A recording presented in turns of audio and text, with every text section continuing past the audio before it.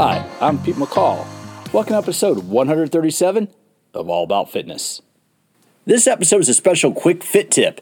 The quick fit tip episodes are just brief little snippets where I talk a little bit about a subject. In this case, I'm going to be talking about technology. Technology. It's kind of funny, kind of ironic, because here I am talking into a microphone, hooked up to a computer, talking about technology. And do we really need technology in fitness? It's interesting because we've been doing fitness since the ancient Greeks and ancient Romans tens of hundreds or tens of thousands of years ago. Whichever version of history you want to assume, but that's for a different podcast on another day. When we look at fitness, especially in the modern era, I find it interesting that you always have people trying to introduce more technology. We have smartphones, we have tablets, we have computers, we have trackers. We have everything. There's too much technology. It's like we're being inundated with screen time and keyboards. The gym is just a place, in my opinion.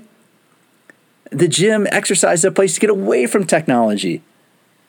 Yeah, we can use technology like heart rate monitors to track our progress.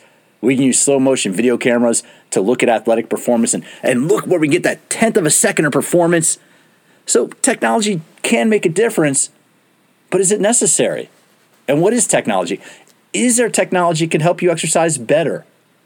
I think the only technology that can help you get a six-pack abs is a baseball bat.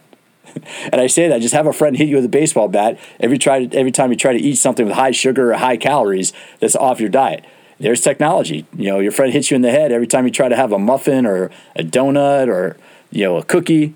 That's technology used for you. So we have to define what technology is. The reason why I say this, over the course of the next few episodes of All About Fitness, and this is one of the reasons why I took a little break for a little while, I've been putting together a whole series talking about technology and fitness. Bryce Hastings, which was a couple episodes ago, Bryce Hastings works with Les Mills. Les Mills uses technology to not only bring you workouts to the gym, but now delivers their top workouts directly to you at home. There's a variety of technology that delivers exercise to you, yet we still have an obesity problem. So is technology the answer? Is technology really what's going to make you fit? Is that going to make the difference? Is that next app that you download? Is that next technology toy you buy? Is that really going to help make a difference in your fitness program? Over the next few episodes of All About Fitness, I speak with some of the top experts, not only in exercise, but I speak with one of the top researchers looking at the motor cortex. I speak with an author who wrote a book about how our brain learns movement patterns. All to bring you the answer. Do we need technology? Is technology in fitness like chocolate and peanut butter? If you remember that old commercials, a little peanut butter in my chocolate, a little chocolate in my peanut butter. A little bit of fitness with tech might be good. A little bit of tech with fitness might work. But in my opinion, too much might not be necessary, or it might not be necessary. Over the next couple episodes of All About Fitness, we're going to be taking a deep look at technology. Are we using technology correctly when it applies to fitness? How can we use technology to help you achieve a better life through exercise and physical activity?